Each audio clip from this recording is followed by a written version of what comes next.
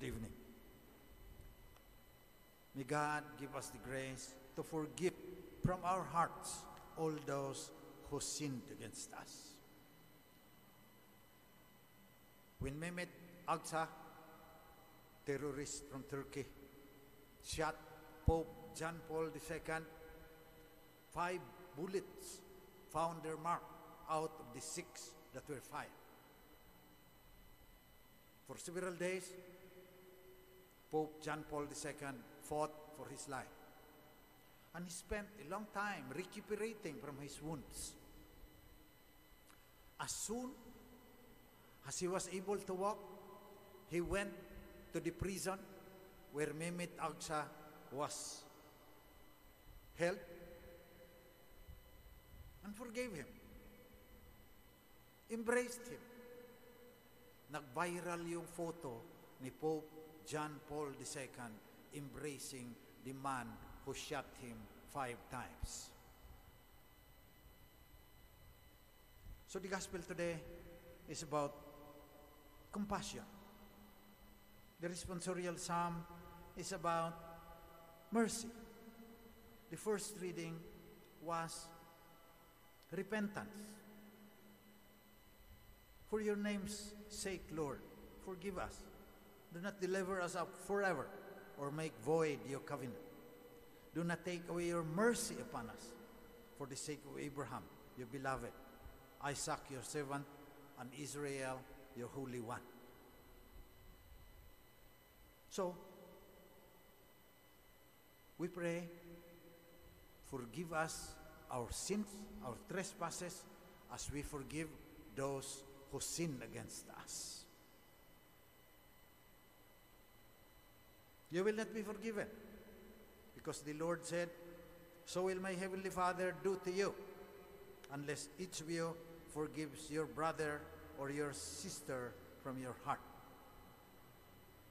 Mahirap din magpatawad. Lalo na yung kagaya ko na mapagtanim. Sinaktan mo ako. Kung hindi lang ako pare, pag-iisipan kita kung paano kita masaktan din. Nung maliit pa ako, ganyan eh. Binuli mo ako, pag-iisipan kita. Dadaan ka sa harap ng bahay namin, papabugbog din kita doon sa buhay namin, malaki yun eh. So kailangan talaga natin something transcendent so that we can become more than ourselves. Yung vengeful, yung vindictive na mga tao na kagaya ko. Lalo, kailangan ng pananampalataya.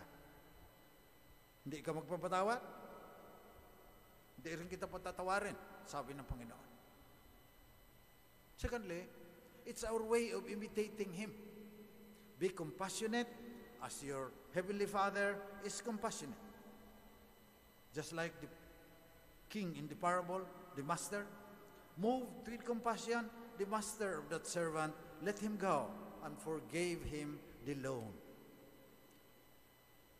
In the first reading, the prophet Daniel asked, do not take away your mercy from us. The first beatitude, yung lagi nating nalalaman, blessed are the poor in spirit, for they shall see God. Mas malalim ang ibig sabihin niyan. Binalik nila sa Aramaic, yan yung dialect ni Jesus. Tapos, binalik din sa Greek, kasi yan yung sulat nitong Gospel ni St. Matthew. Hindi na ito Aramaic, hindi na Hebrew, Greek ito dahil parang tayo, English, sila noon Greek. Binalik sa Aramaic, binalik sa Hebrew, binalik sa Greek ng mga dalubhasa. At ang sabi nila, ang mas malalim na kahulugan nito, blessed are those who realize that they need God. Hanggang ngayon hindi ka pa nakapagpatawad, you need God. Kasi hindi ka rin niya patatawarin. Kasi yun ang sabi niya, we are made into the image and likeness of God. Anong sabi ni Jesus? Be compassionate as your heavenly Father is compassionate. That's the only way we progress in our spiritual life. So when Pope John Paul II forgave the man who shot him 5 times, he did not say to the Italian authorities, to the judge, and to the policemen, set him free. He forgave him, but let the law of the land punish him also. May batas tayo eh. Pinagtaksilan mo yung asawa mo, pinatawad ka, kaya lang nabuntis yung isa. Laking problema mo ngayon. Kung kakasuhan ka pa niyan ng adultery, may batas tayo, kailangan natin na masuportahan din yung legal elements of our society.